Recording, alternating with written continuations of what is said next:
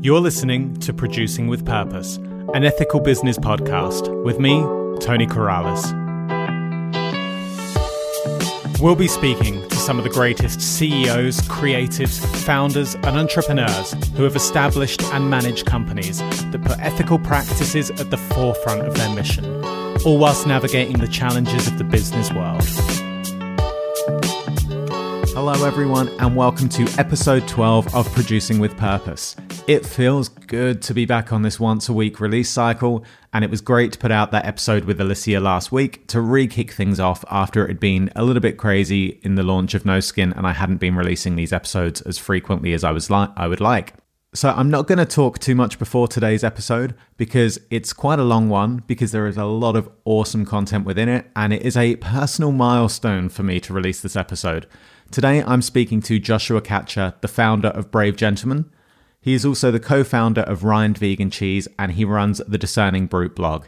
And I don't really need to say it here because you'll hear me fanboying a little bit during this chat, but Joshua was a genuine influence and inspiration for me when starting No Skin. I've been a fan of Brave Gentleman for years. I think what they do in the vegan footwear space is amazing.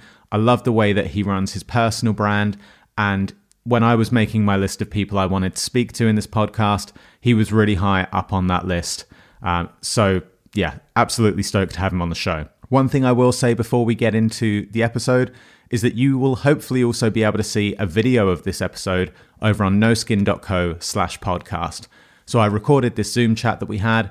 If I can figure out how to export it all properly, which I'll be doing after I post this, then you'll be able to head over there and actually see Joshua and I chatting, which might be a nicer experience if you can than listening through podcast. And lastly, I want to say, keep checking back for updates on this podcast. Make sure you subscribe, because I've just had an email today. It's not 100% locked in, but I've got a very exciting guest in the pipeline. Somebody who was also on that list of, goal people I would like to speak to. It's a pretty big deal for me, and hopefully I'll be able to announce that formally in the next episode. So let's get straight into it. There is a lot of good stuff here. Introducing Joshua Katcher of Brave Gentleman. So I'm very excited today that on Producing with Purpose we have got Joshua Katcher of Brave Gentleman and the Discerning Brute. As I will have just said in the introduction to this interview, I'm very excited, and it's a bit of a milestone for me to have Joshua on the show, as he's been an inspiration for me when starting No Skin. So it's great to have you here, man. Welcome to the show. Thank you so much for having me. Excellent. So we've just been having a bit of a pre-chat, and we've covered that there are so many topics we could cover and so many that we probably won't get to today. But one thing I do want to do is just to introduce you to the listeners of the show. I just want to hear a bit more about the journey that you took to where you are today. And I understand as well that even before starting Brave Gentleman, or even before the Discerning Brute, you spent a lot of time working in the media, including a stint at places like MTV. So what was your background up to this point? My background was really all over the place, and I think that I was trying to find something that I felt could have impact and that could reach people. And when I went to school for, I have a Bachelor of Fine Arts in Video Art and Environmental Studies. And so I had this idea that I would be making documentary films, which, now turns out are incredibly effective mediums for reaching people now with streaming networks and everything. At the time, getting people to go watch a documentary, it's sort of like you already had to be interested in those topics. And I ended up in the television industry thinking that I could work my way up into a position of influence and create content that would reach people with the messages that I had. And those messages were about animal rights, about social justice issues, about environmental issues, and really the connection between all of those things. And what I found at some of the major networks that I was working at was a lot of those ideas were in conflict with advertisers, and those ideas would never make it onto the mainstream networks and channels. And this is pre-Netflix, pre-Hulu. So there weren't really those opportunities to create really, really niche marketed videos that spoke to a very specific audience, and that also had the potential to be shared so easily. And so I kind of shifted my focus. And in 2008, when I started my blog, The Discerning Brute, it was really an effort to open the conversation around veganism to a more mainstream masculine audience. At the time, the vegan and ethical and eco, as it was called, lifestyle content was really geared towards a more femme audience. And there's nothing wrong with that per se. I think it's great, but we live in a culture, there's a dominant culture that's, very much limiting in what masculinity represents and what it and so I wanted to create something that was kind of going to allow or invite mainstream men and mainstream masculine presenting people into that dialogue. And so in 2008 I launched The Discerning Brute, and that went on for years. It's still going on, but because of that, it showed me, as I was writing more and more about fashion and style, I realized how much I had underestimated fashion's impacts. And fashion is a medium that I think is often overlooked and underestimated and seen as something that's not serious, something that's silly. And what I realized was that fashion is really about identity. It's about how we see ourselves, how we want to be seen. It's the literal interpretation visually of who we are. And in that is something very, very powerful. And that is how we form our identities and what we choose to form our identities. And so with fashion, it can be something that is sort of overlooked, but at the end of the day, it's something most of us are participating in, the fashion system, and it's something that if we can connect the way that things are made with how we identify, that I think is a recipe for radical transparency, radical accountability, for a more ethical and compassionate and sustainable fashion supply chain. So that's how I ended up making fashion, because I was writing about it and I realized that this is something powerful that can reach people on a personal level, on a level of your own personal identity. And then the Brave Gentleman was launched soon after because of that. That's awesome, man. That's a great insight into everything that's really the thought processes and the evolution that you went through as a person into the way that you thought about things to get to this point. Yeah, I mean, fashion was something I never took really seriously either. I was a victim of that same belief system where I thought fashion was just about fun and, expressing yourself and trying to find a good deal. Yeah. And pining for that thing that might cost a little more and you have to save up for it. But I didn't really connect it to this idea of a global industrial complex supply chain that affects millions of workers and billions of animals and ecosystems everywhere. So that was a real revelation for me. And then when I realized that, I knew that was something that I needed to share with other people too, because it's the same with our food system. Our food system is taken very seriously, but the fashion system is similar, yeah. but it's not taken as seriously. Absolutely. And just on the food system there, we're going to talk a lot about, Brave Gentleman today and that journey, but you've mentioned the food system there as an aside. Tell us you just told me that you've come in from a day of flipping cheese wheels. Tell us what you're doing in the food system at the moment, in the food industry. Yeah, so about 4 years ago, my business partner, Dina DeCenso, and I started a vegan, soft-ripened French-style cheese company called Rind by Dina and Joshua. And it is, I think, hands down the best vegan cheese on the planet. We've been told by many cheese lovers who are not vegan that our cheese is delicious, and they love it regardless of whether it's vegan or not. And Excellent. That was sort of the goal. And I think that cheese is something that people get caught up on. I've heard so many people say, I would go vegan, but I just can't give up my camembert or my blue cheese. Or there's certain types of cheese that can't really be replicated easily in the vegan food space. Yeah. And so we set out to do that. We set out to make delicious, indulgent cheeses that would make a French cheese lover happy. Awesome. And it's been going well so far? Going well to the point where we have a really long waiting list for retailers.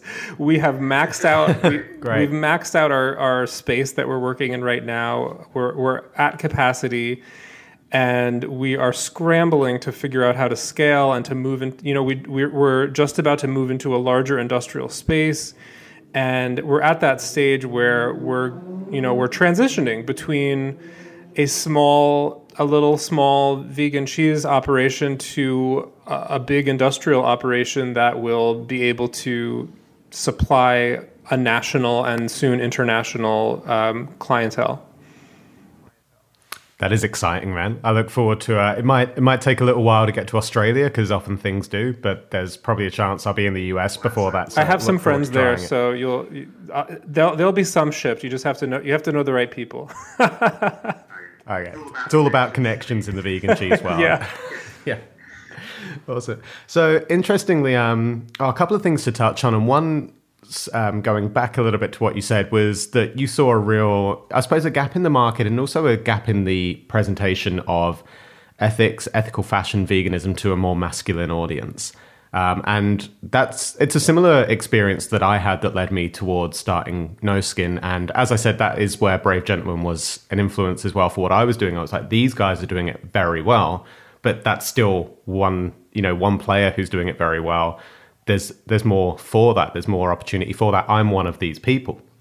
But then as we progress the brand, and I've had the co-founders come along with me, we have also introduced, our clothing is very targeted at being unisex. It's trying to split across both. And part of that is because from a commercial perspective, we have had concern that whilst there is a gap in how much is presented to the ethical man, so to speak, there is still a very large femme audience and a very big femme market. Have you felt that targeting the masculine audience has been good for business, or do you sometimes think that you've missed some growth opportunity by only targeting that audience? I think that there's a lot of temptation when you have a small brand to expand horizontally, and that temptation happened to me early on, where I was expanding into too many product categories. I was doing hats and outerwear and belts and wallets and pocket squares and and I was still one person running everything myself. And that temptation, and you get customer service emails where people ask, will you be making this? Can you do that? Can you make it in this color and in this style? And then there's this feeling of urgency that you have to accommodate those requests. And I think that also the people who make demands, the customers or the potential customers who make demands, they tend to be louder than the customers who are happily just buying what you're offering. And I think that rule also applies to like the comment section in social media. It's like the people who have something to complain about or who have a gripe, they're going to be somehow the loudest, because the people who are just enjoying the content aren't saying anything necessarily. So anyway, that's not to say that people making requests is negative, but it's difficult to accommodate it when you have a very limited budget and you're very small and you don't have a lot of manpower. So yes, there is that temptation, and I've always had in the back of my mind that one day when Brave Gentleman gets big enough, maybe I'll do a heel, maybe I'll do something that is more femme. We've always offered our styles in a size range that is gender neutral. The only way that we can really accommodate doing that is through pre-sales and pre-orders. So during our pre-order windows, we open up all of our styles and sizes down to a size 36 euro. And that really opens up the door to people with smaller feet. And stylistically, the styles are still more on the masculine side, but I think that they're leaning gender neutral. I think that what's happening in fashion is that there really is a blurring between the lines of femme fashion and masculine fashion. I think you can still find those things if you go after the real classic definition of like what is masculine fashion and what is feminine fashion. But even in those areas, you're seeing people play with them and experiment with them. And, you know, a fashion piece is a fashion piece, and somebody can incorporate it into their look and make it work. I tend to stick to classic styles because I think that that's the safest for a small business. I'm not trying to... I have some styles more recently that I've taken more risks with. You know, if somebody said to me, you have an unlimited budget, you can do whatever you want, and you don't have to worry about sales, I would be making the most like wacko, weird, bizarre stuff. And that's my artistic inclination. I want, you know, I have the desire to experiment and to make really wild things. But, you know, there's that risk that those things don't sell safely. And when you have a business and you have a bottom line and you have bills to pay, you have to make some safe choices. So what I've done is I've made the bulk of my business those safe choices, and I've been starting to experiment here and there with one or two styles that are a little bit more experimental. But to answer your question, that was a very long way of answering your question. That's great. I don't know if I would say that I've missed an opportunity. I would say that I've had to negotiate staying in business. I've been in business for over 10 years now, and there's a reason why I haven't gone out of business, and that I think is because I've been very precautious and very careful, and I haven't been swayed too much by the temptation to do too many things. I think that's great. And it's actually something that we've encountered because we are very early days. We're in our first product runs that are coming through. And it is hard as well. You look at your site and you think, oh, we've got, 6 or 8 products available because that's what budget permits in the first round. I think we need more. We need to look like we have more. We need to have more offering because more offering means more people with the potential to buy. But there's a very fine balance. Next thing you know, you've got a warehouse full of stock and not enough people to buy it. Yeah, and then you're so busy trying to figure out what to do with that and how to make that money back or how to grow, and you've blown your budget on inventory that isn't moving. That changes the entire dynamic of your business, and it really sucks a lot of the creativity and the fun out of it. There's already limited amounts of fun and creativity that happen when you are the business owner. There's fantasies that people have of a fashion designer like sitting in a studio with a model and sketching and doing fittings and just having a great time. And that that happens maybe 5% of the time. 95% of the time, you're doing busy work. You're running and packing boxes and answering customer service emails and programming websites, and it's not glamorous, but that's the funny thing about fashion is it's a fantasy. The fantasy of the clothing and the accessories, it covers up the reality of the supply chain. And I think the same thing goes for fashion designers. There's this fantasy that it's this celebrity-filled party, and the reality is that that's really a very, very small amount of it. It is, and there's a few people at that celebrity party at the end with the showcase, while there's 95% of the people behind the scenes who are still in the back office making things happen. Yeah. And that's just not a sustainable that's just not a sustainable business model anymore. I think that the fashion industry is drastically changing, and that idea of the party lifestyle with the hidden background of many people working really hard, I think the demands for transparency and honesty are starting to really weigh down on that formula, and I think people are starting to see that formula as something that's very fake, and authenticity I think so. matters.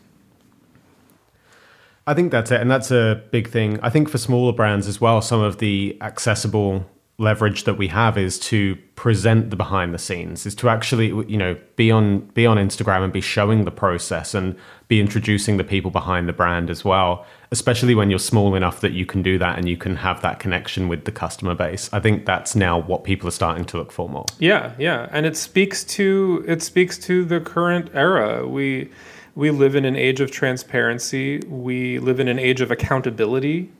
And I think that if the more you can reveal about the honest story about how your things are made and what they're made of and where they're made and who made them, and all of those things matter. And if you know how to package that in a nice way, if you know how to write a blurb that captures the essence of what that is, that speaks to people. There's something poetic about it. And there's also, I think, people more and more have a real keen sense of bullshit. And they're going to be able to sniff that out if you're greenwashing, or if you're making claims that are not true, or if you're pretending to be something that you're not. That typically will emerge. I think so. And I think there's also a bit of this is something that people are trying to navigate a little bit at the moment, but transparency doesn't equate to perfection. You can be transparent about where you're falling short or where you're trying to improve. And I think that's the part that people appreciate. They don't need you to be transparent to show how perfect everything is end to end. They're happy for you to say, hey, this is awesome. This is what we're achieving. But you know what? We're actually really struggling to improve this process or to make this bit how we want it to be. So that's what we can grow together on and work towards.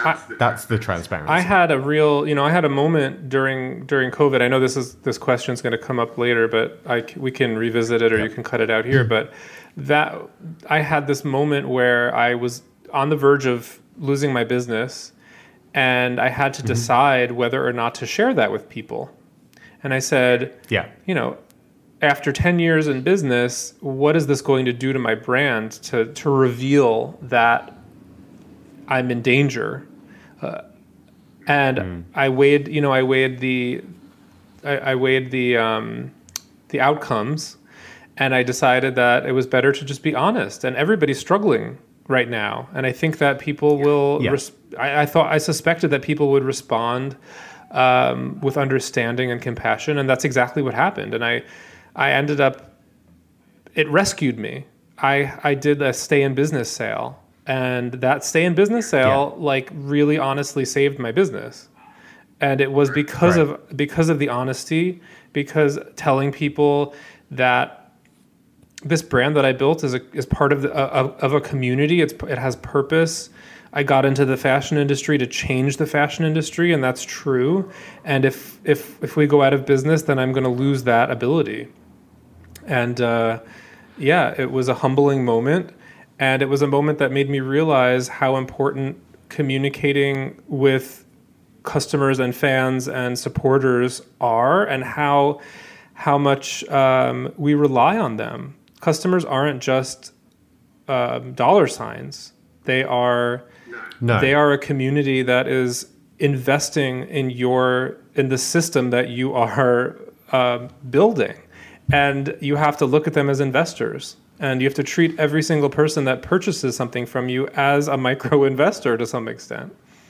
No, it's great. And I think as well, that is, as we run businesses, and you talk about the world of fashion that you get into and wanting to be more out there at times with fashion, or you could if you had the budget, but the creativity or the sort of different approach that we're taking is that there is the underlying ethos of what we're trying to do here. It is not just a complete pure profit machine that's churning out whatever the market wants. Yeah. And I think that's what people appreciate. And when you then get to that point where you're on the edge and things aren't looking great after 10 years, it's all of that work up to that point that is finally paying off when somebody turns around and gives you that support. And I'm sure for myself included, and for other small or ethical business owners, there's been times where they've thought, man, if I just if I just did a regular business, or if I just gave the market what they wanted, or if I just jumped on the bandwagon of this product, I'd probably make more money. But doing that route in those times where you're then facing going out of business, you've not got a community that's going to back you. It's doing this that gives you that community. I agree with that. There have been many temptations to change the business model in a way that would compromise my core values. And like you said earlier, the pursuit of perfection is an illusion. Nothing's perfect. Nobody's perfect. Everything has an impact. Everything has consequences.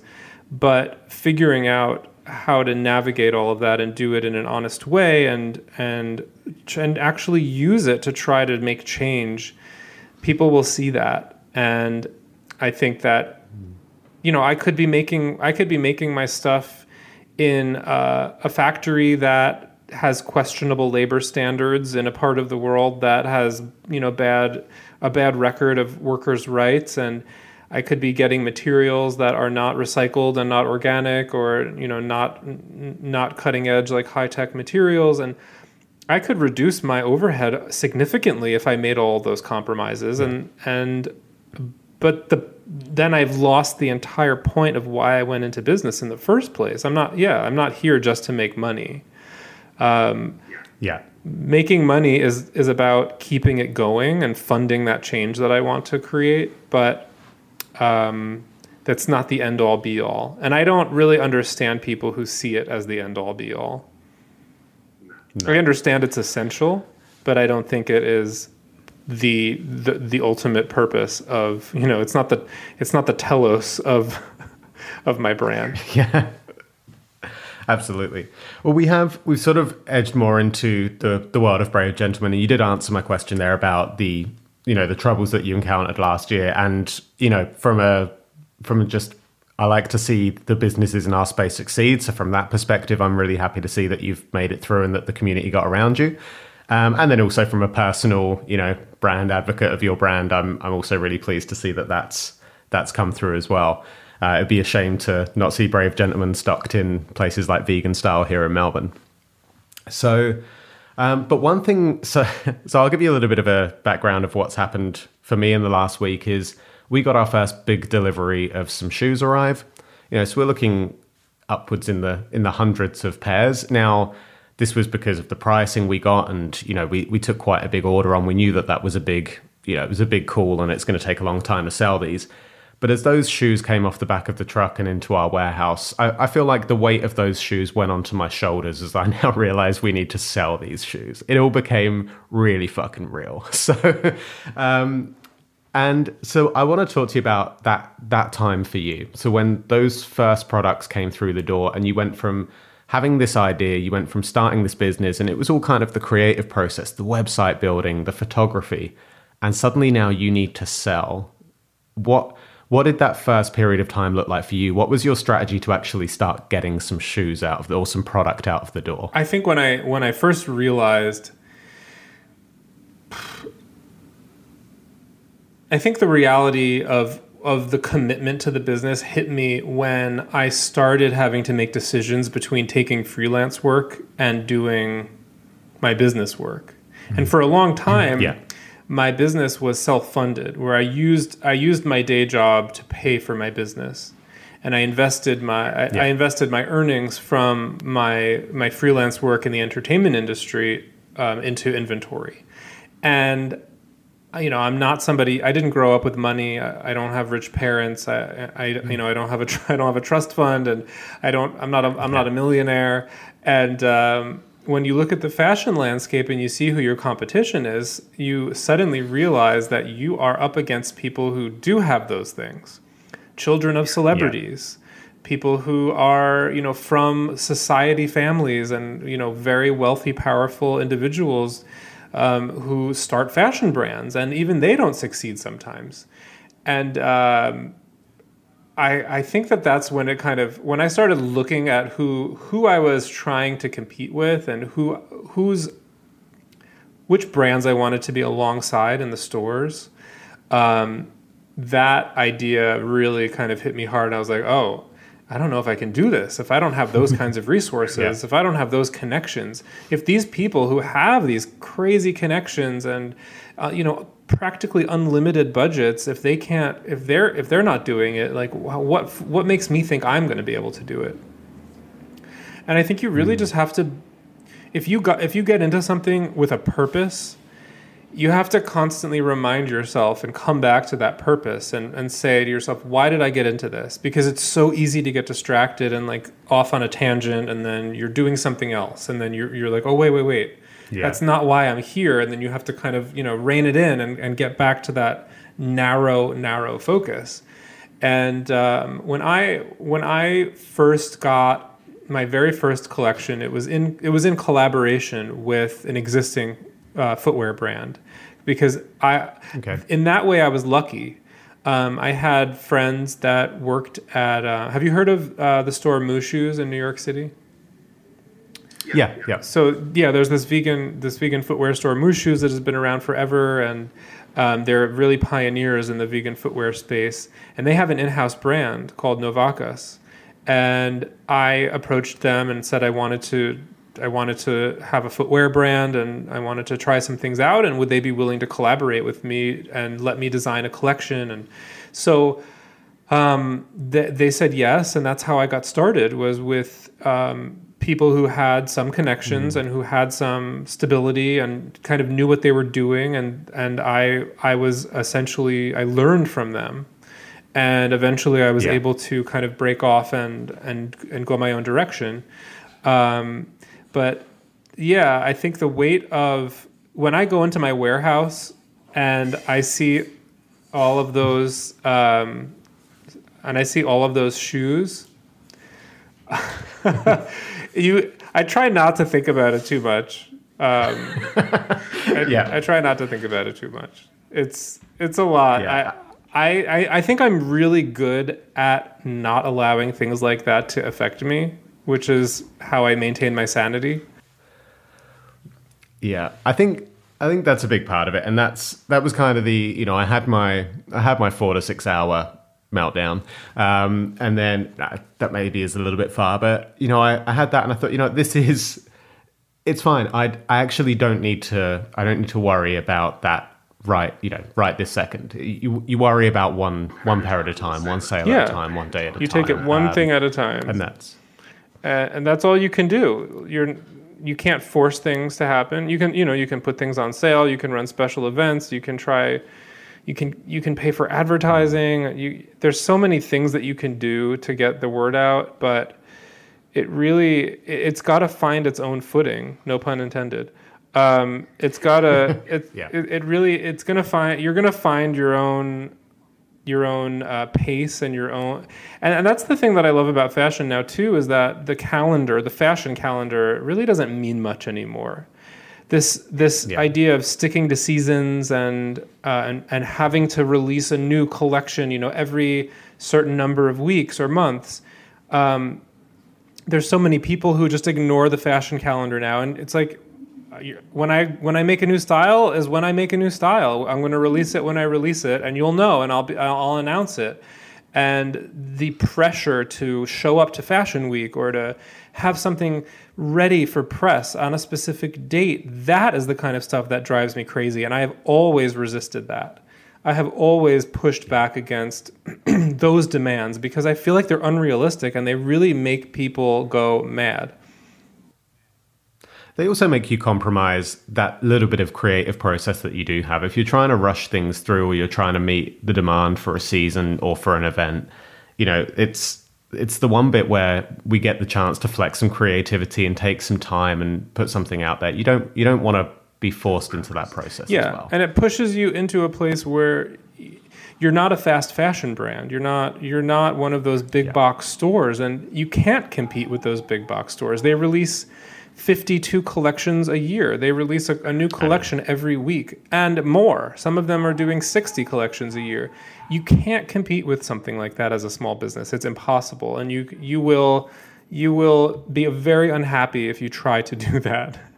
Absolutely. Yeah, So what I always come back to is for me, it's about quality. It's about making something right, making it well, making sure it lasts, and really just exploring how to improve something over time. We re-release styles. We have our core collection, and I'm always making tweaks to them and improving them and changing this and changing that, and adding a little bit of this or taking away a little bit of something else. And I think those sort of micro design changes, it's a way of having product evolution. It's a way of allowing your products to find their best form. And maybe there is no permanent best form for your products. Maybe there always will be slightly fluctuating depending on the time.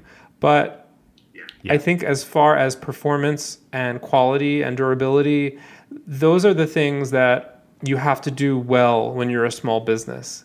Because if you're just going to make, cheap crap, then that's going to catch up. Yeah. And then you're also competing with, like you say, 95% of maybe not 95%, but a lot of stores on the high street that are also churning out cheap crap. It's a harder market to be part of as well. Yeah. And those stores that like to copy small designers and they like to steal styles and, take things off the runway and remake them in a cheaper way, they cannot replicate quality and transparency and ethics. They can't replicate ethics. And if that's part of what being a small brand has to be about today, you have to make something that is impossible for a bigger company to steal from you. Maybe they'll steal the style and the color, but they can never steal how you've made it and the integrity with which you've made it and how much you've paid your workers and how, and what new technologies and new materials you're investing in. And if those are the things that your customers are buying from you, if that's a part of why they're buying it from you, they're not going to go over to that store because it looks similar. Yeah. And it's as you've said before as well, it's hard to replicate that quality. And although they have got some leverage to get closer for cheaper. Yes, I've heard you say in interviews before and it's the same for us, the cost we pay for a pair of jeans in production to do, recycled salvage denim that's made by people where people are treated fairly and the systems are good. It costs me more to have one pair of these jeans made than it costs me to go and buy a pair of jeans from a major chain store on the high street. People don't realize that having a sample made is like thousands and thousands of dollars. I know. Yeah, it's been a fun process. We're just taking a quick break here. And as I've mentioned before, No Skin is now officially live. This is a real labour of love that over the last year, my co-founders and I have been working on, and we'd love you to head over to noskin.co and check it out. We're an ethical vegan brand producing footwear and other garments, and we really appreciate you coming over, checking it out, showing your support, sending us some love, following us on Instagram, all of the things that you can do to help. And of course, if you like what we're doing, then feel free to make a purchase. You can use the code PWP10 to get 10% off your first order. Thanks very much. One thing I wanted to touch on as well is, we've talked a little bit there and you said about paying for advertising and some of the sales channels. So you've actually gone through what I would class the 3 primary sales channels. You've sold online, as you still do, obviously, and e-commerce being a big part of the business. You've had a store, but I believe you don't have your store anymore. Although you may be looking to go somewhere else. And you've also done wholesale distribution. So for example, I can go to a store here in Melbourne and I can buy Brave Gentleman shoes. What would you say, I suppose, roughly how much, what are the percentages that each has given you for the business, if you're happy to share? And also, what would you say the pros and cons are of those different sales channels? That's a good question. I'd say that those percentages were always in flux. When I started, I was only doing e-commerce, and then I opened a store. And at the same time, I took on a wholesale partner that was producing and distributing wholesale. And so it's really hard to look at those numbers because nothing was happening simultaneously. And then by the time the wholesale kind of took off, I was closing the store because of COVID. And Yeah. Yeah. When I had the store open, though, I was surprised. I didn't expect the store to do as well as it did. I expected the store to be, I expected the physical store to be more of a showroom and just kind of a proof of concept and a home office to work out of and to showcase, to have events and to showcase new collections and really to just have a physical advertisement for the brand that was visible on a street where I knew that there were a lot of creative professionals walking by on their way to work. What I didn't expect was that a lot of those people were going to stop and come in and buy things and had no idea that it was vegan. And that was always really fun, that conversation where people would come in and they would try on a pair of shoes and they would be like, this is such nice leather. Where did you get this? What is this? And it's actually vegan. And then they were just flabbergasted. And it's really funny I guess I shouldn't say funny. It's really rewarding to change people's perception like that. And there's a reason why I don't slap the word vegan on everything, because it's in the fine print. If you're vegan, you'll find it. You're looking for it. But if you're not vegan, it's not going to be there to hit you over the head and make you feel like this is not for you because you're not vegan. So my shop, I didn't put the word vegan like plastered in the window, and it was subtle. And I think that because of that, people felt welcome to come in. Whereas I think when it comes to fashion or a certain, and maybe I'm just jaded because I've been vegan for 23 years, and there was a time where the word vegan was, a bad word. People would look at you like you were from another planet, and that there was something wrong with you. That you were giving up all pleasure in life. If you were vegan. Yeah, I've been there. And I think that things have changed now. I think that it's not a dirty word anymore. I think it's becoming an aspirational word, and that's exciting. So I've still got to warm up to it a bit. It is. I think I'm the same, and it's been a long time for me as well. And it was like, vegan was, if something was labeled vegan, it meant lower quality, and that's part of the purpose of our brand coming in, is to show that something that's vegan can actually be superior quality. It's not a sacrifice. And then the whole food movement got the term plant-based, and suddenly that was way better than using vegan. It's like, well, this is plant-based. That's great. And I was like, is there a fashion equivalent? Can we? There's a lot of missing. We've got a lot of work to do in the marketing department for fashion. I think when we use words like fake and faux and alternative material-wise, I think we're immediately being submissive, and we're immediately devaluing our own products, because a lot of those materials outperform traditional animal materials. Durability, weather resistance, longevity, comfort.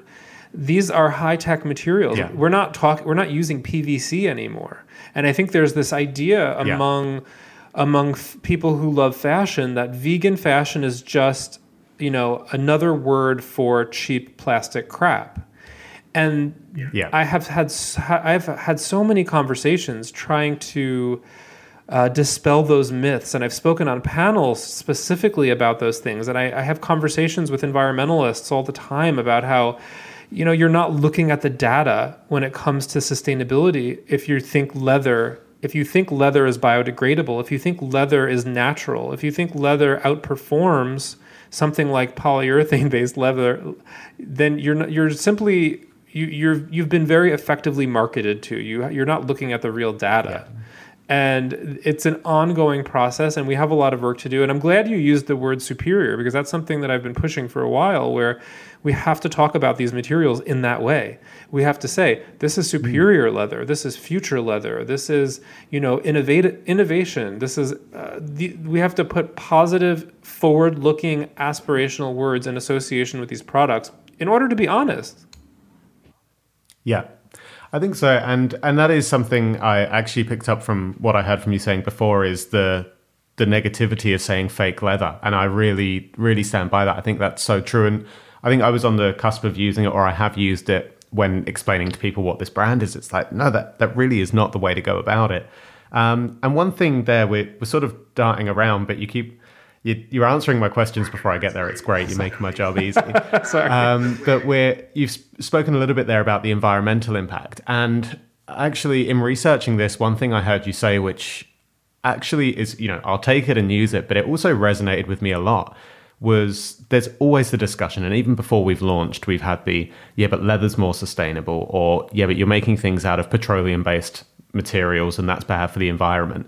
But as you said, which is such a good rebuttal to that, is this is not a single-use plastic. We're not talking, we're not talking straws or coffee cups here. We're talking something that you can wear for years and years and years. Yes. There's that. Sorry, go ahead. Well, I was going to say, tell me a little bit more about, your perspective on the environmental impact of leather versus something like microfiber PU. I have had to change the way that I approach this topic, because when I talk about it from a place of passion, you can argue with it. But I've had to transform this discussion into being about data and science and the evidence and full stop, because you can't argue with that. And I'm on the board of directors for a really great organization called Collective Fashion Justice, whose founder is actually in your neighborhood. Do you know Emma Hackinson? No, we'll talk about that. Yeah, well, you should meet her. I think she lives I'm pretty sure she lives in Melbourne. That's awesome. So, Emma started Collective Fashion Justice, and I'm on the board of directors. And one of my projects, Circumfauna, is a project that's now under the Collective Fashion Justice umbrella. And what we're doing is we're looking at fashion material impacts, and we are only using research and data that is, coming from reputable sources, and that is, studies and organizations that only deal in science, and that's sort of what it's had to become, because I can't tell you how frequently I've had that conversation. There's this myth, and it so permeates our culture that plastic is the number one fashion problem, and that anything vegan is cheap crap made of plastic, and that somehow leather and wool and fur and animal materials are avoiding fossil fuel inputs, which is not true. If you take a leather hide from a steer, that 7-pound hide, fossil fuels went into making that. It might not end up in the final product, even though a lot of leather is coated in things like plastics, and they're treated with petrochemical preservatives and dyes and agents. And the leather industry is just so toxic, and the evidence is there. And it has such a huge environmental impact, from land use, forest clearing, impacts on biodiversity, impacts on water pollution and air pollution, on human health, obviously on the animals. And then you compare it to something like polyurethane-based leather, and you realize that the amount of fossil fuels that go into making PU leather is actually less than goes into making animal skin leather. It's a different conversation. And it's about, I think, confronting the mythology, undoing the marketing education that people have in this area, and the sort of hatred that we have for polymers. Plastic is a problem. Plastic, hands down, is a problem. We have to solve that problem. But is it a worse problem than something that is being clearly shown to have bigger, more harmful impacts? I don't think so. And that is a difficult kind of flipping of the script that we all have to do. But you can't do it if you're not armed with the data. And so if you want the data, go to circumfauna.org, go to collectivefashionjustice.org, and we have the data laid out there for you. Awesome. And we'll put those links as well in the show notes so that people can get onto those and have a look at it. And I think, look, it's all there, and it's a lot of what I've been reading into as well and studying, because I'm more and more coming up into these discussions as well. And plus it comes from an area of, very strong personal interest for me. But I think a big part of it as well is similar to the situation we encounter with food, is it challenges people's like long established beliefs. Yeah. I know Tesla, for example, if you buy a Tesla, it's not real leather that lines the seats, it's microfiber PU. Nobody's kicking off and telling Elon Musk to start using real leather because it's better for the environment. It's because they think that leather shoes are better. It's only when you are threatening a symbol of power that those things become really focused in on. And I think when you see something like future fur trying to replace conventional animal fur, people really get up in arms about, what are the impacts of this synthetic fur? Yeah. And it's like, are you also going after like the toothbrush bristle industry and the carpet industry and the the stuffed animal like teddy bear industry? And there's plenty of there's plenty of plush synthetic materials out there, but there's a reason that you're getting really up in arms about these faux fur coats. And it's because it's threatening a luxury status symbol. It's about exclusivity and maintaining exclusivity. And when something is a threat to power structures, people may not even be realizing that they're defending those power structures because it just doesn't compute. Yeah. And a lot of these fur companies, whether it's a company like Canada Goose or whether it's a more traditional luxury company, they are also using polyester linings, hang tags, care labels, plastic bags and hangers at the factory. Polyester thread. There are plastic polymers all throughout the supply chain. And it isn't until it's a visual replacement that is threatening a power symbol that people suddenly care about it. Yeah, absolutely. And, we'll move on from it. But one thing let's only talk about plastic. That I saw, and I could for a long time, and I just have to bring up another quote of yours that I saw is how, people then complain about, well, when you wash something and the microplastics going in, and as you said, people aren't washing something that's got a fur alternative trim or a future fur trim as much as they're washing their spandex activewear, which is far worse. Yes. It really does come down to that pre-established understanding. It does. So, and look, I don't think either of us are defending virgin polyester here by any means. It's a problem. Let's replace it with bioplastics. Let's replace it with something that's going to biodegrade in an aquatic ecosystem. Let's solve that problem. But let's not fool ourselves into thinking that plastic and microplastics are fashion's number one problem, and that this is the issue that is deserving of all the attention and all the resources, which is sort of what's happening in the mainstream sustainable fashion community. Plastic has taken over all of the attention when leather is worse. It's worse than plastic. Like when I tell that to people, I'm like, get it through your head. We need to be giving leather at least the same attention that we're giving plastic. At least. Absolutely. Awesome. We could another episode will go even further into that one. Got up on my soapbox there. Yeah, no, it's great. That's exactly what I want to hear on this show. So, let me just have it. So, something I want to circle back to then a little bit is your personal brand, and that's another thing that I found interesting when following you, and something that effectively this is exactly what I'm doing now is developing my personal brand in line with the company that I founded. Was that an intention? So, for example, Brave Gentleman is Brave Gentleman by Joshua Katcher. And as you've said before, you're not a fashion designer by trade, but you're associating your name with that because whilst you may not be a fashion designer, you have positioned yourself as a thought leader in the space. So was that a kind of conscious decision to start making these connections to develop your personal brand, or has that just come naturally over time?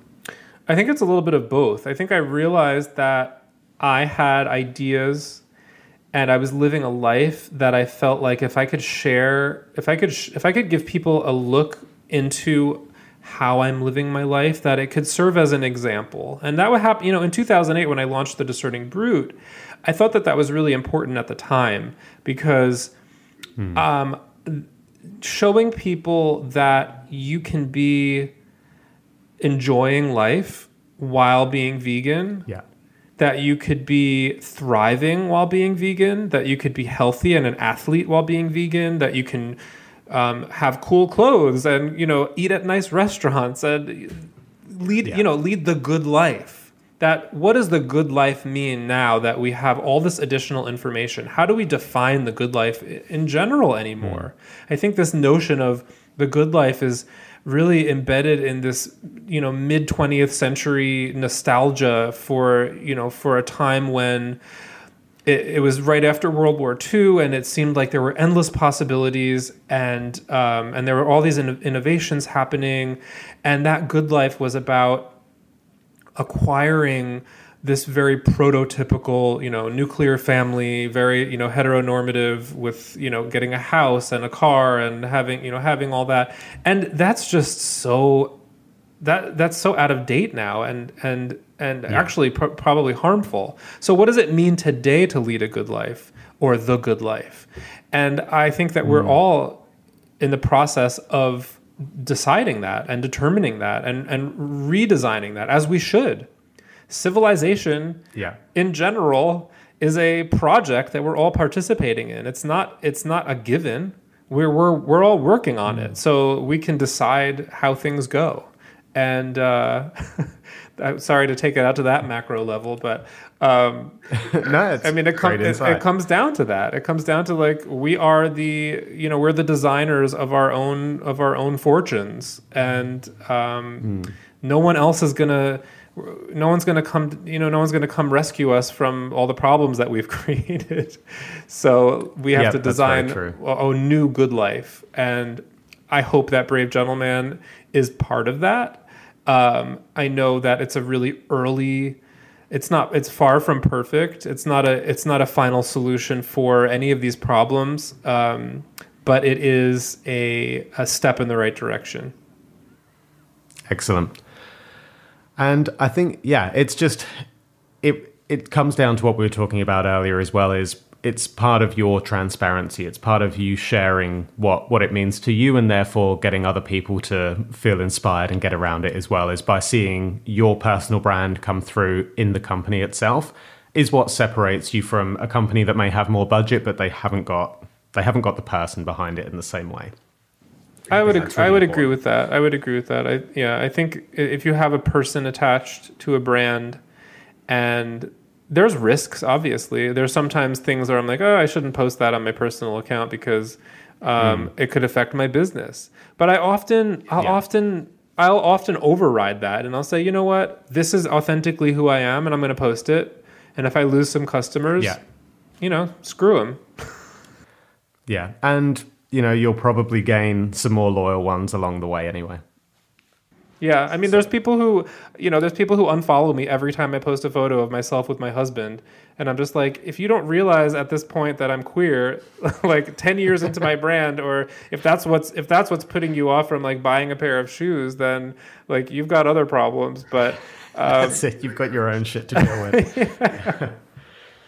with. Brilliant. So I want to talk a little bit as well, and we touched on it before we hit record, that I've been reading Fashion Animals, which is it's an amazing book that I recommend people check out, and there will be a link to it in the show notes for this podcast as well, which you can see at noskin.co/podcast. But I recommend Fashion Animals, one, because let's get around other people who are putting the time and effort into making these wonderful bits of media for us to consume, but also because this is genuinely one of the most beautiful books I own. And I really mean that. It's so well put together. The imagery is awesome, and it's clearly a labor of love. So massive shout out for everything that you've done for that book. I'm really enjoying it. And I'd love to just hear a little bit about the journey to actually creating that book, because again, one day I'd love to publish something. It's been something I've wanted to do since I was a young kid. And I'd love to know how you actually got to that point of publishing Fashion Animals. Yeah. Let's just pause there for a second. Is it getting too dark? Should I turn the light on? Yeah, it might be good. So, the journey of writing the book. Well, where do I begin? I think the book idea started when I started writing in 2008, and I was like, I'm writing a lot, and I'm writing about fashion, and I'm writing about what's happening to animals in the fashion industry, and I was covering two main areas. One of them was masculinity, as it relates to veganism, and I was writing about fashion as it relates to veganism. And that fashion, I ended up getting recruited to teach at Parsons, and it was because I started the brand and because I was using innovative materials and I was speaking and writing about it, and I became an expert in this area. And they saw that and they valued it, and they hired me to teach, and I taught there for several years. And while I was teaching there, I had access to really great research resources, fashion archives, and a really great fashion library, and access to all of these magazines going back to their inception. Like I was able to research Vogue going back to the 1800s, and just being able to do all of that and do it under the roof of one of the top design schools in the world. It felt really fortuitous. It felt really magical. And I was like, this is the time that I need to buckle down and do this research and do this work. So I would go in early before class, and I'd spend a few hours in the library working on the book. And I just had to chip away at it because I was so busy running a business, teaching, doing freelance jobs. And so I chipped away at the book, 2 hours here, 2 hours there, whenever I could catch. But it's so hard to write in that way. Getting into the flow when you're a creative person, or even when you're not a creative person and you're just trying to get a task that requires attention accomplished. You know what I mean? Like when you get into the flow and you're like, you're listening to music and you're just like, you're going and you're doing it and you're not interrupted. Getting to that place is so delicate and so hard to do. And so when there's distractions and there's too many things going on, I think I probably could have written the book in 2 years instead of 5 years if I was doing it full time. And I wasn't worried about paying my rent or anything else, but it took me 5 years to write the book. I'm proud of that because I did it. It's done. Yeah, absolutely. It's in the world. It's an achievement. Yeah, I think, I'm sure there's people out there who are published many books and they see it as their, they see it more as their day-to-day. But for somebody who's not a published author and does something like that, and it may be, hopefully not, but it may be a once-in-a-lifetime. It does feel like that. I toy around with writing another book again, but at the end of my first book, I said to my husband, I was like, do not ever let me write another book. That was hell. But I think there's so many micro achievements in writing a book. One, actually sitting down and getting those repeated moments of focus to actually write the book. The research as well, which is clear. And that's something I found when I was reading. I was like, damn, he's done a lot of research here. This is, every page has been, really well researched. That's where the effort has gone in. So so many small achievements to come to one very big achievement at the end. That's awesome. I could have written a book that was just like, be nice to animals in the fashion industry, and here's why. But I wanted it to be a story that sort of told itself in a timeline, I didn't want to have to be the narrator necessarily. I wanted to say, look at all of this evidence that this story has been being told. That sounds really grammatically weird. Yeah. I swear I'm a published author. I was to say, great author. But that story was being told throughout history. And if you find the right quotes and the right articles, and you can find, that story will lay itself out there. And that's what I wanted to do. And the images, that was the most fun part, was looking through image archives for animals and finding things that were just shocking. Like that Vogue cover of the woman, spearing the polar bear to death. When I saw that, I was just like, what? How could you imagine if this were a Vogue cover today? There would be outrage. But there's just so many gems, and also meeting people who helped me on the book. Archivists and historians and fashion academics and people who really believed in me and believed in what I was doing. And then there was also the people who didn't believe in what I was doing. I got turned down by so many publishers where they just said, I don't really understand what this book is about. I don't get why you're doing this. Like, what do you actually have to say? And when that made me so much more determined, I turned into a little bit of I'm a little competitive. And when I get a challenge like that, I'm just like, well, now I'm really going to do it. And I'm going to do it better than I was before, just to spite you. Yeah. No, I think that I can empathize with that. There's always sometimes you need that little bit of bit of rejection to fire you up for the success. Yeah. You need that fire for sure. Absolutely. Cool. So we're getting through, and as I said, there's so much to cover and so much we won't today. So I will start getting towards wrapping up, because I'm also grateful for you giving up your Friday evening as well. Well, there's so many. Unlike Australia, there's nowhere to go because of our country hasn't figured out the COVID problem. So you're looking at my Friday night. Okay, well, fair. I don't feel so bad then. So a couple of questions. I just want to, we've talked a lot about the wider industry, and we've come near to talking about this, but something I've been speaking to recent guests on the podcast as well, who come through the food sectors or come through fashion as well, is speaking about those major brands at the moment who are now starting to potentially see the gap in the market and release vegan products. So be that someone like Adidas or New Balance, who are releasing vegan sneakers, or even down to Hermes recently, who have released a vegan leather bag, which is, quite a big move in that space. I suppose, what are your thoughts on the impact that this has from a business perspective in terms of, is it taking customers, is it bringing new customers, but also then from the ethical view? For example, I know that Hermes are trying to have a 500,000 unit crocodile farm here in Australia so that they can effectively make their exotic skin bags, whilst in the same month they're releasing a vegan bag. So, I mean, there's a whole... It's not even actually a vegan bag that they released. It's a... Oh, really? It still has calfskin leather handles. So it's... okay. It's a bag that has some mycelium-based leather, on the body, but it still has the veal of the leather world, calfskin leather on the handles. So... Yeah, I mean, it's really, it's tricky. I feel like it's a bit of an emotional roller coaster when I think about it, because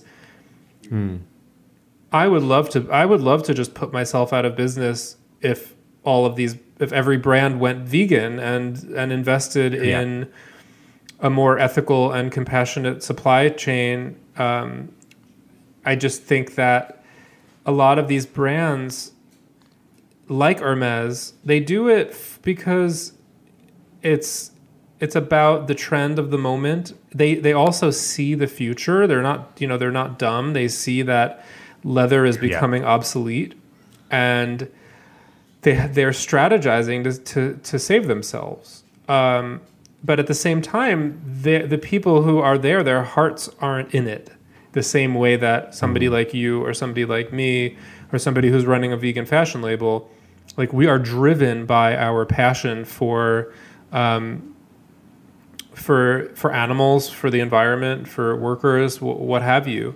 And I think that you can't really replace that with a luxury brand just doing one or two things.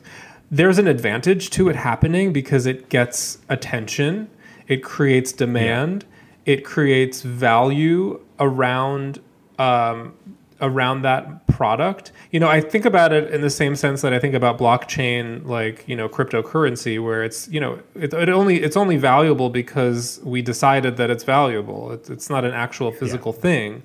And on the other hand, you have these items that are actual physical things, and they're often undervalued. And when a brand that represents value, when a brand that represents luxury starts using it, suddenly the how much that product is worth starts to skyrocket. And a couple of things happen, unfortunately. One thing that happens is a lot of these innovative materials developers sign exclusivity deals with big brands. So you have all of the latest innovations being hoarded buy the luxury brands, and then small brands like ours don't have access to them. And then we have to wait in line to be able to use these innovative materials when we're the people who've been pushing for that change to happen for years and years and years. And then we don't get the payoff because from a business standpoint, it makes sense why somebody would want to go make a bag with Hermes instead of making a bag with Brave Gentleman. I mean, I get it. Yeah. I get it. But it doesn't suck any less that I'm not also allowed to, use some of that material. Yeah. So, I mean, it's a bit of a thorn, but I'm happy it's happening overall. I'm happy that there are really great innovations that are happening. I'm happy that brands that would typically scoff at, the idea of vegan fashion are now finally warming up to it and feeling good about it. But do I wish that I was getting access to all of these things and being able to benefit from them, from the labor that I've put into to this movement? Yeah. I feel like, maybe Hermes can just write me a check. Maybe. And thank you as well for pronouncing that properly. As I was talking about it, I was like, I really should have figured out how to pronounce this. Oh, I didn't even notice. You didn't pronounce it correctly?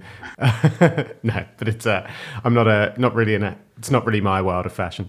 But no, anyway. But no, I completely agree. And I think there's a couple of really interesting points. I mean, I've back and forth on this a lot. But yeah, there's the exclusivity thing I hadn't actually really considered. So that is a concern, I suppose, as we think about using these leather alternatives or, these plant leathers to an extent, that they can start dominating that market. But also, as you say, they are now attributing the value to a product that people have sat there and said, oh no, it's cheap plastic crap. Well, it's like, actually, if these guys can use it, then obviously now suddenly people are appreciating that you could have a bag for $1,000 and it's perfectly fine. So it has its pros and cons for sure. And I suppose there's also the element as well where I'm just glad to see that they also perceive there to be a market for it, and it's not just me wildly hoping that there is. Yeah, and for the actual material innovators, it's good for them because then they have a big brand behind them, and they get the additional resources and probably investment to scale up their production, and they get to do it with a heritage brand that. That's probably exciting. I've gone through similar desires myself. I would love for Brave Gentleman to get scooped up by a bigger brand, to be, if we were acquired by a larger brand that has some legacy, that would give me the ability to make more things, to make and to have more resources in general. And even if it was a non-vegan parent company, like, I'm okay with that. Like, sure, I'll use your resources to grow a vegan fashion and make it more prominent. That would be nice. And that's something that I have an ongoing, conversation with various companies where I'm like, should I sell? Shouldn't I sell? Like, should I be acquired? So maybe one day you'll see a press release that I got acquired by Gucci or something. Yeah. Well, it definitely it would be a big day for the ethical business industry, and that's exactly what would make the difference. So to start finishing off, I'll pass over to you in a minute, obviously, to tell people about what you've got coming up, where they can check things out, and any ways to support. But I'm not sure if you saw in the email I dropped you, but there was one question that I've been finishing off a lot of these episodes with, and that is, if you were able to post a Facebook status that would be pinned front and center of every member's newsfeed for 24 hours, what would you post? Oh, I should have spent more time thinking about that one.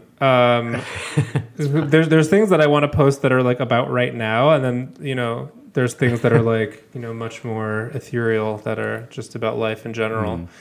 I think because of what we were talking about so much, I would just post leather is worse than plastic with a link to the data. Yep, done. Good deal. Excellent. All right. So Joshua, over to you. Tell us, tell us what you've got coming up, how people can support. Any links we'll include in the show notes as well for people to go and check out, your chance to plug away. I've got a lot of stuff coming up. The first thing is I've got some new footwear collections that'll be launching a pre-order in the next few weeks. So that will be at bravegentleman.com and on our Instagram page, brave_gentleman. I'll also be reposting it on my personal page, The Discerning Brute.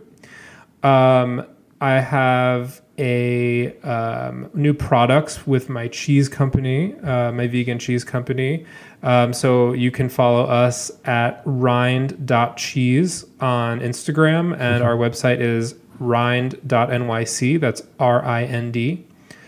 Cool. I am, as I mentioned, I'm on the board of directors for Collective Fashion Justice.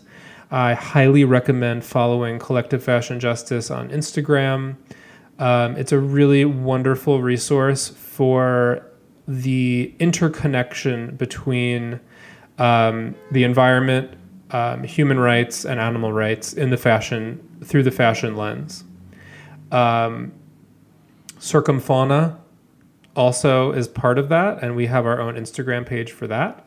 So that's at Circumfauna, CIRCUMFAUNA. I feel like there's 10 other things, but I'll spare everyone. Okay. Well, anything else, you send me a link. We'll put them in the show notes. And also through the Producing with Purpose Instagram, we'll be putting out clips from the show and quotes, and also some links through to that as well. So we'll wrap things up there. But dude, thanks so much for being on the show. It was just great to chat for an hour with like-minded people. It's always a pleasure. So thanks very much. It was fun. I appreciate it. Thank you very much.